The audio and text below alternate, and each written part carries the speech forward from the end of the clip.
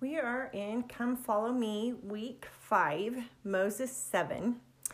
And there's a couple things that really jumped out to me. And the first is, I think it's interesting that our church really does not touch, as a seminary teacher, we really don't touch the whole skin of blackness. Our church has disavowed that is the curse, and I agree. I grew up in a home where my parents were really good at teaching us that every man is my superior and that I learn from him. There was no prejudice as far as I knew in our home. We never looked at anyone with a different color of skin and thought we were superior, they were less than. Did we know that Cain was evil and had done something wrong? Yes. And that the curse was he was cut off from the Lord. It was the same thing with Laman and Lemuel. It never dawned on us that the curse was a color of skin. And so as I have taught this in seminary, that's how I have taught it. And it's just interesting to me because I feel like it's not even something we talk about or teach.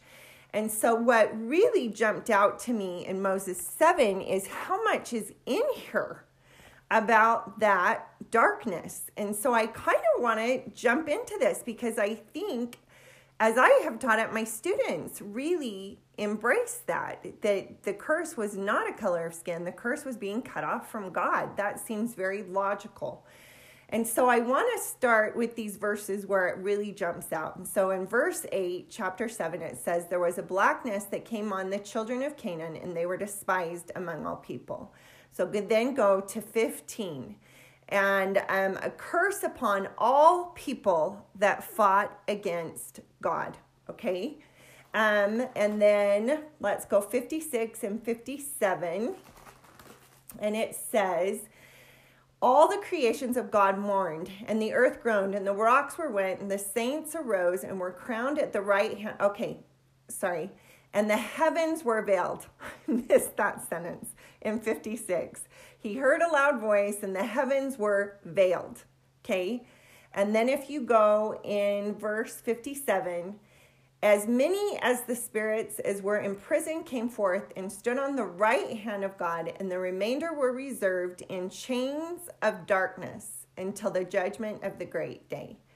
And then in 61, let's see. "But before that day, the heavens shall be darkened, and a veil of darkness shall cover the earth, and the heavens shall shake, and also the earth. And great tribulation shall be among my children, among the children of men." Sorry, "but my people will I preserve." Okay, so all of that, I feel like, serves to really teach and foster exactly how my parents taught this. And I love that because it is being cut off from God. And in verse 1, it starts in verse 1. "Enoch continued his speech, saying, Behold, our father Adam taught these things, and many believed and became the sons of God." So if you believe, you become his sons and daughters. "Many believed not, and have perished in their sins," been cut off, "and are looking forth with fear in torment for the fiery indignation of the wrath of God to be poured upon them." They don't have the Spirit. And what is left when you have no light, when you do not have God? You have fear, and you are in torment, and they have chosen this. And the thing that I loved about that is then we jump into this whole discussion where Enoch is so sad. And Enoch cries to the people, "Repent, turn unto God." He's trying to do what all prophets have done. And then jump to 37 and 38. "But behold, their sin shall be upon the heads of their fathers. Satan shall be their father. Misery shall be their doom. And the heavens shall weep over them, even all the workmanship of my hands. Wherefore should not the heavens weep, seeing these shall suffer?" And I love that he's not, we'll just, I lost a third of my kids in heaven. Oh, well, I have a fullness of joy. I love this because if we are one with God, that does cause us mourning. And all of us who have family members who have stepped away from that light and become, quote unquote, spiritually dumb. We've seen the spirit removed because of choices they have made. All of us know what that is, to weep and to mourn. And I love this so much because the heavens weep. God weeps. He doesn't just cut them off. And Enoch weeps because he is one with God. He desires the same thing God desires. And in 38 it says, "But behold, these which thine eyes are upon shall perish in the flood. I will shut them up. A prison have I prepared for them." Now this is a great thing. This is spirit prison. He hasn't cut them off permanently. He has prepared a way where they will continue to be taught, and we will teach them. And because we are mourning and in sorrow and weeping, we will plead with them to turn back to God. And that is a beautiful thing. In 44, it says, "Enoch saw this, had bitterness of soul, wept over his brethren, and said, I will refuse to be comforted. And God says, lift up your heart, be glad, and look." And part of that is the spirit prison that he has prepared. But then he goes, 47, "Enoch saw the day of the coming of the Son of Man, and his soul rejoiced." He sees how repentance is going to come. 48, "And Enoch looked at the earth, and he heard a voice from the bowels of the earth, saying, Woe is me, the mother of men, I am pained, I am weary, because of the wickedness of the children of men. When shall I rest and be cleansed from the filthiness that has gone forth out of me?" And I just love that because I've said before how happy it makes me to think that the earth has a spirit and is so intent on obeying God that the earth is one with God. The reason it says we are less than the dust of the earth is not God loves us less, as I've said before. It's that the dust, the earth, the stars, the sun, the moon, all of God's creations obey him.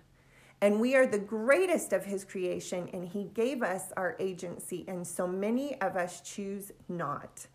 And I love this because the earth is one with God and is mourning because of the wickedness of the people and wants to know when it will have a rest, when it can joy, as Enoch wants to know. Okay, so here comes the other hand of that, okay? How Enoch walked with God and created Zion and created these people that were one with God. And one of the greatest titles I love in this section is it calls the Savior, the King of Zion, that he will rule and reign and dwell among us. And I love that. So let's start these verses. In verse 13, it says, "And so great was the faith of Enoch that he led the people to God, and their enemies came to battle against them. And he spake the word of the Lord, and the earth trembled. And the mountains fled, even according to his command, and the rivers of water were turned out of their course. All nations feared greatly. So powerful was the word of Enoch. So great was the power of the language which God had given him." He is one with God, and he is using God's words, God's priesthood, God's power.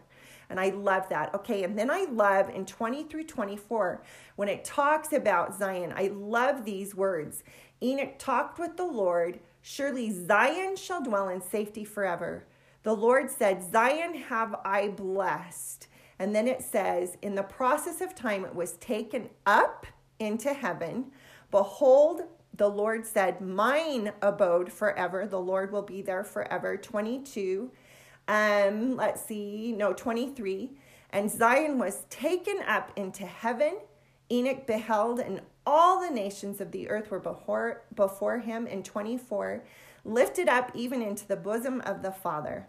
And the power of Satan was upon the face of the earth." And the thing that's so cool about that is it's lifted up.